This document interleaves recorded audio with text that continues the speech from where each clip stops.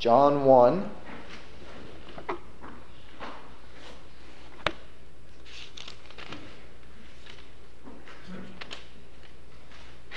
Now I have over here on the piano a bit of an object lesson this evening. This is what some people might call Jenga. Jenga is the name for the brand that put these out originally. Now this is not Jenga, this is some off-brand of Jenga. But it's the same idea. In this game you have stacked tiles. They're stacked this way and they're stacked this way. And as these tiles are stacked, they find balance. The tiles are uniform enough that as they sit one on top of another, they all stand. Now, when we think about doctrine, in some ways doctrine is like the game of Jenga. A full tower represents pure biblical doctrine. Everything is in place, everything is where it ought to be, everything is aligned with the Scriptures, and therefore there is truth. Now, biblical doctrine leaves no room for self-righteousness. It leaves no room for our own doctrine. It leaves no room for a place where we could step in and say, this is my idea and people follow me. When I begin to create ideas or falsely erect doctrine, I'm beginning to place my own ideas into the stack and it just doesn't fit. As we think about this stack, though, we recognize that there are particular pieces that I can pull out of this stack without the whole stack coming down. And while every doctrine is important, there is no doctrine that is not important. We do recognize that there are certain principles, there are certain things that are taught in the Scriptures where if a person gets them wrong, the whole concept of Christianity still stands. Things like the text issue, where we believe very strongly that the King James Version, and particularly the text behind it, the Textus Receptus and the Hebrew Masoretic text, are the correct texts. But we see people all around this country that are using the wrong text, and yet they are still Christians. Their entire framework has not fallen down, though there are holes. And those holes lead to inconsistencies, and those inconsistencies can lead to other doctrines falling away. So I am not trying to minimize certain doctrines this evening. But what I am saying is there are certain doctrines that, if there are holes in those doctrines, the whole idea of Christianity still stands. Well, tonight we're speaking in John 1:14. Look with me at the verse. And the Word was made flesh and dwelt among us, and we beheld His glory, the glory as of the only begotten of the Father, full of grace and truth. This particular verse teaches us a doctrine, and we need to get this one right. We should get all of them right, but this is one of the doctrines where if we were to pull it out, the whole stack would just come tumbling down. This is one of those doctrines where if we pull it out, everything else falls to pieces. And Pastor may fall to pieces if he's not careful with those all standing there. So we'll be careful not to wander too far in that direction this evening. So what we're talking about this evening is something somewhat important, very important in fact, to doctrine. So please stay with me if you can as we think about the idea of Jesus Christ, the second person of the Trinity, being 100% God and 100% man. There are three truths concerning the incarnation meaning when the Word became flesh. We've learned about that I would like us to understand this evening regarding the Word, the second person of the Trinity, Jesus of Nazareth, the one who we call Jesus Christ. We've already read the verse, so let's look at our first point this evening. The first point being that the Word became man when He took on flesh. The Word became man when He took on flesh. Now we know, we've already learned from John 1:1 that the Word is God.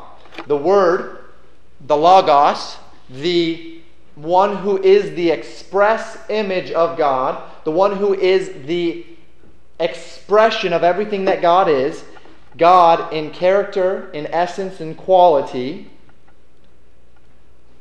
is in fact God.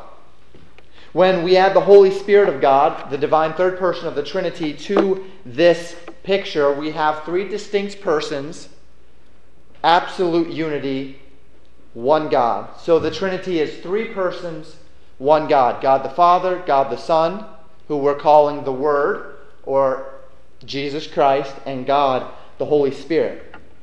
By its very nature, the Trinity is one of those doctrinal topics that the mind of man cannot wrap himself around.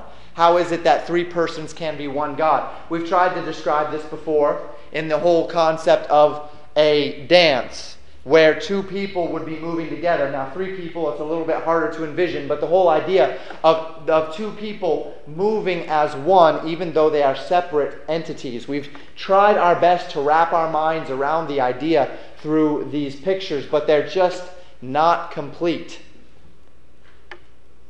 When we come to doctrines such as this, our time is better served simply trusting what the Scriptures say and not trying to fully wrap our minds around it. We trust 1 John 5:7 that says, "There are three that bear record in heaven, the Father, the Word, and the Holy Ghost. And these three are one." There are three that bear record in heaven, the Father, the Word, who is the second person of the Trinity, Jesus Christ, and the Holy Ghost, and these three are one. Another doctrine that has this same concept of one that we can't fully wrap our minds around, but we need to take on faith, knowing that any attempt to dismantle or to pick apart this truth, any attempt to make it wholly understandable to our human mind, simply invites more confusion and danger and error than it does profit, is this idea of Jesus Christ being 100% man and 100% God. But before we can understand the doctrine of the Incarnation, before we can understand really what it means that Jesus Christ became flesh, we must first rest upon the solid ground of the doctrine of the Trinity. We must believe that Jesus Christ is God. We must be fully persuaded that the Word of God is God, that He is the divine second person of the Trinity, that as Philippians 2:6 says, He is equal with God. Once we believe and are fully persuaded that Jesus Christ, the Word, is God, then we can understand and better establish the idea of Him being a human, of Him being man. Verse 14 of John 1 tells us that the Word was made flesh. These last words, made flesh, are both very important to our understanding of the transaction that took place nearly 2,000 years ago. We all know the story that's primarily found in the book of Luke, the story of Jesus Christ's birth. In the book of Luke, we learn about Mary. Now, Mary, according to the book of Luke, was 100% human. She was born a daughter of Adam. You can trace her lineage all the way back to Adam. She was born, she had a father, she had a mother, she was 100% human, no deity in her whatsoever. There was nothing intrinsically special about Mary, except that she was the one chosen of God to bear the Christ, to bear Jesus Christ. Until the day that Gabriel came to her and announced that she was with child, she was just another woman living in Israel. On that day, she became the bearer of God, yet in and of herself, still no divine nature. The moment of her conception, it was decreed by God the Father according to John 3:16 and conceived by God the Spirit according to Luke 1:35, that God, the second person of the Trinity, the Word of God, became flesh. The minute that Mary became pregnant, the Word of God took on a human form. Now, the Word was made. And these words can be somewhat misleading. The Scriptures say He was made flesh. And we must understand what the text is telling us. The Greek word behind this translation is the past tense of the Greek word ginomai. We've talked about it before. It means to cause to be. We talked about it in regard to John the Baptist. It's used in John 1 verse 3 to describe the world being made. It's used in John 1:6 to describe John beginning his ministry. It's used in John 1:10 to describe the world again being made. It's used in John 1:12 to describe those who believe as becoming the Son of God. So this is the 5th time in 14 verses that we've seen this idea, this word being used. And so what we understand then is, just like John the Baptist was not always a minister of the gospel, just as the world has not always existed, just as you and I, if we're born again in this room, have not always been sons of God, so too we must understand that the Word of God was not always flesh. He was not always human. He was made flesh. There was a specific point in time that Jesus Christ became Jesus. Before that, He was the Word. Before that, He was the second person of the Trinity. He was not Jesus until He became human. But at that moment, at the moment when Jesus Christ was conceived, the divine second person of the Trinity became flesh. Take note of the fact that the writer, under the inspiration of the Holy Spirit here in John 1:14, states that He was made flesh. It didn't say He was made a man. That's a different word. It says that He was made flesh. Now, when the Gospels and the Epistles speak of the flesh, they don't simply reference the physical body, do they? As we think about the word flesh in Scripture, it doesn't always reference the physical body.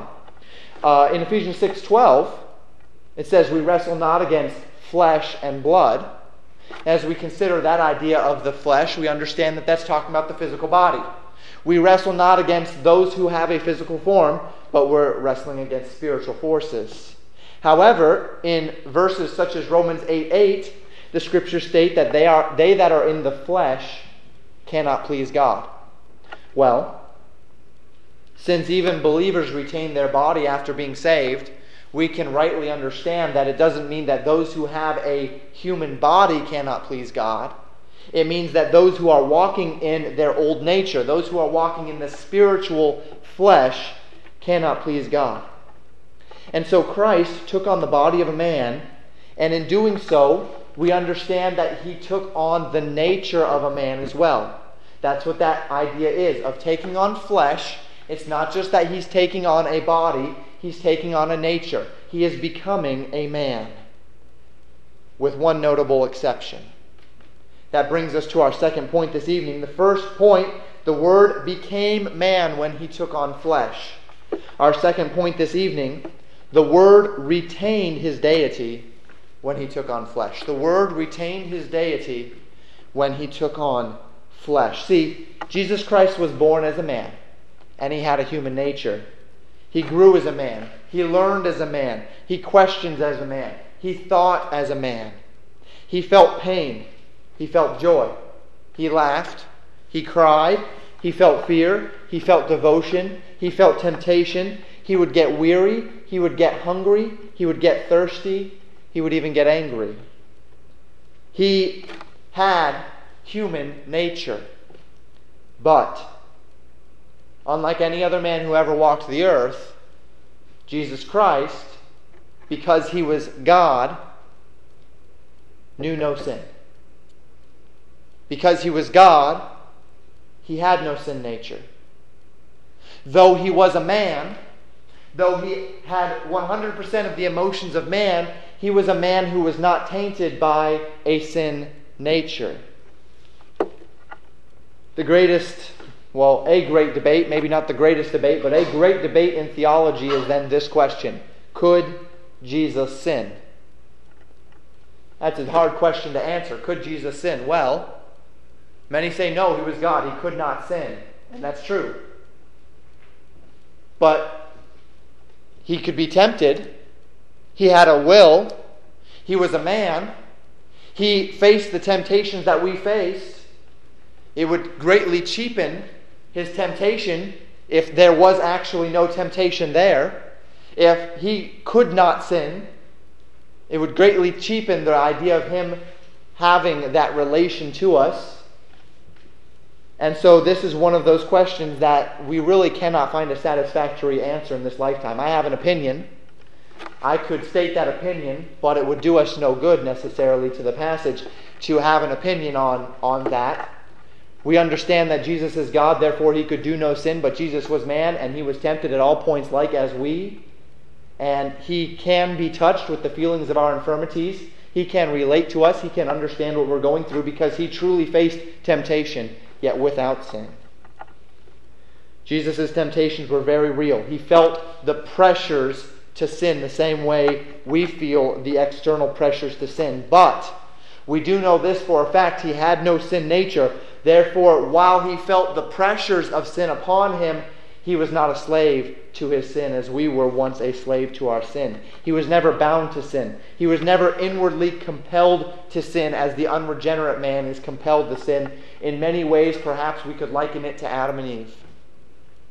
They could feel the external deceptions and temptations of sin upon them, but until they fell to sin, they had no sin nature to draw them, to drive them to sin. He was 100% man without the sin nature. Why no sin nature? We already said because he was God, but also because sin was found in Adam.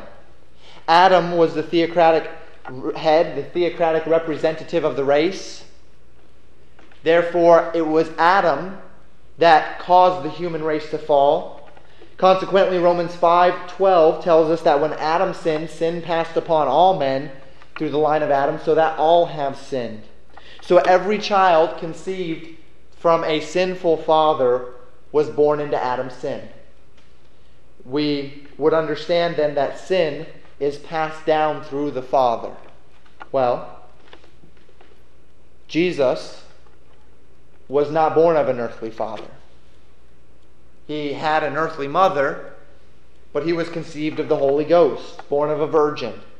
Therefore, Jesus was able to bypass a sinful nature while still remaining consistent to the justice and to the decree of God that sin would pass down through the line of Adam. But it was bypassed in Jesus because he was born of a virgin, conceived of the Holy Ghost. That is why the doctrine of the virgin birth is so important. The virgin birth is another one of these pieces where if it falls down, if it's taken away, all of our theology falls to pieces because Jesus Christ could not have a sinless nature if he was born of an earthly father. So now we come to a crossroads. If Jesus was made flesh, then he is 100% man. What happened to his deity? We know that Jesus Christ was the Word, and the Word was made flesh and dwelt among us. So the Word, as John 1:1 says, is God. And in John 1:14, the Word, who is God, was made flesh. Took upon him not just the form of a man, but the nature of a man. What happened to his deity? The answer to the question, as we understand it from the Scripture, is nothing. Nothing happened to his deity. The Word was God. The Word is God. The Word took on flesh. He was named Jesus of Nazareth. He was 100% man, but he is still 100% God. And that's our final point. Let's explore it for a few moments together. The Word is eternally 100% God and 100% man. The theological perspective that we hold to is known as the hypostatic union. That's a good theological term, the hypostatic union. Hypostatic being an English gloss of a Greek word, hypostasis, meaning foundation or structure. The whole idea being that Jesus Christ is God and man in one hypostasis, in one form, in one structure, in one person. 100% God, 100% man, two distinct and unaltered natures in one person. True, perfect, undivided, and unmixed. The hypostatic union. You may hear that term or read that term. Now you know what it means. Now, why does this matter, Pastor? Why did you tell us at the beginning that if you pull out that block, if you pull out that doctrine, everything comes falling down? Well, the reason why I teach this in this way is because there have historically been 4 errors that have surrounded the idea of Jesus Christ's incarnation. Let me teach you of those errors quickly. The first error was one sourced in the Arians. Arius was a teacher that was in Alexandria, Egypt. He asserted that Jesus Christ was not God, but that he was a subordinate entity to God. He taught that the Son of God was a created being, that he was made flesh, therefore created, therefore a lesser being, and that is based upon a misinterpretation of John 14:28 is really where they rest that case. John 14:28, they misinterpret that verse. This would be somewhat what the Jehovah's Witness, what the Mormons, and even what Islam believes today. All of them believing that Jesus Christ was a great man, that he was a created being, perhaps a lesser God, as the Jehovah's Witness would believe. One of many gods, a lesser God, but a created being. John 1:1 pretty clearly refutes that, as we've learned. The second error was found in the Apollinarians. Apollinarius was a scholar in Laodicea, and he taught that Jesus had a human body and human emotion, but retained an exclusively divine mind. So a human body, human emotions, but a divine mind. Therefore, Jesus Christ had only one nature. He only had the divine nature. He had no human nature at all. He just had human emotions, human body, divine mind, only a divine nature, no human nature. The third error was found in the Nestorians. Nestorius, he taught in Constantinople in the 5th century, and he taught that Jesus Christ was not the second person of the Trinity, that he was not the Word, but rather he was personally united with the Word. So if we think of it this way, God the Father, God the Son, God the Holy Spirit are one God in the Trinity, and then Jesus Christ was united with God the Son into a being whereby the second person of the Trinity lived inside of Jesus Christ. Therefore, the human nature and the divine nature of Christ were both present, but they were separate. He had a human nature, he had a divine nature, but his divine nature was not his own. It was the Word in him, and he had a human nature that was separate from the divine nature, which was not his. Ooh, wrap your mind around that one. The fourth error was found in the Eutychians. Eutychus was also a teacher in Constantinople. He taught that the human nature of God was overcome by the divine nature, and therefore they created one new mixed nature. So he was of two natures, but not in two natures. So it was kind of a mixture of God and man into this melding of a nature. Whereas we state that Jesus Christ was 100% man, 100% God, two distinct natures in one man. By looking into the teaching of God's Word in the first 14 verses of John, we can come to a very different conclusion if we're willing to take God's Word at face value. If we read those 14 verses along with other scriptures that we can read, we understand that Jesus Christ was 100% God, 100% man. Consider with me Philippians 2, 5 through 8. I'll read it for you. Let this mind be in you, which was also in Christ Jesus, who, being in the form of God, thought it not robbery to be equal with God, but made himself of no reputation, and took upon him the form of a servant, and was made in the likeness of men. And being found in fashion as a man, he humbled himself and became obedient unto death, even the death of the cross. It's Philippians 2, 5 through 8. Consider as well Hebrews 4:15. Christ was in all points tempted like as we are, yet without sin. So we see that Jesus Christ thought it not robbery to be equal with God. And notice it didn't just say there, the Word, the second person of the Trinity, thought it not robbery to be equal with God. It used his human name. He was not Jesus until Gabriel said his name will be called Jesus to Mary. He was not Jesus until he was born. And it says that Christ Jesus was in the form of God and thought it not robbery to be equal with God. It doesn't say that the Word was in the form of God. It says Jesus Christ. Jesus Christ is God. But made himself of no reputation, took upon him the form of a servant, and was made in the likeness of man. Jesus Christ was a man. He was tempted in all points like as we, and yet without sin. He was tempted, but sinless. He was equal with God, but he took upon flesh. The Scriptures do not say that he emptied himself of God. The Scriptures do not say that he is a hybrid nature between God and man.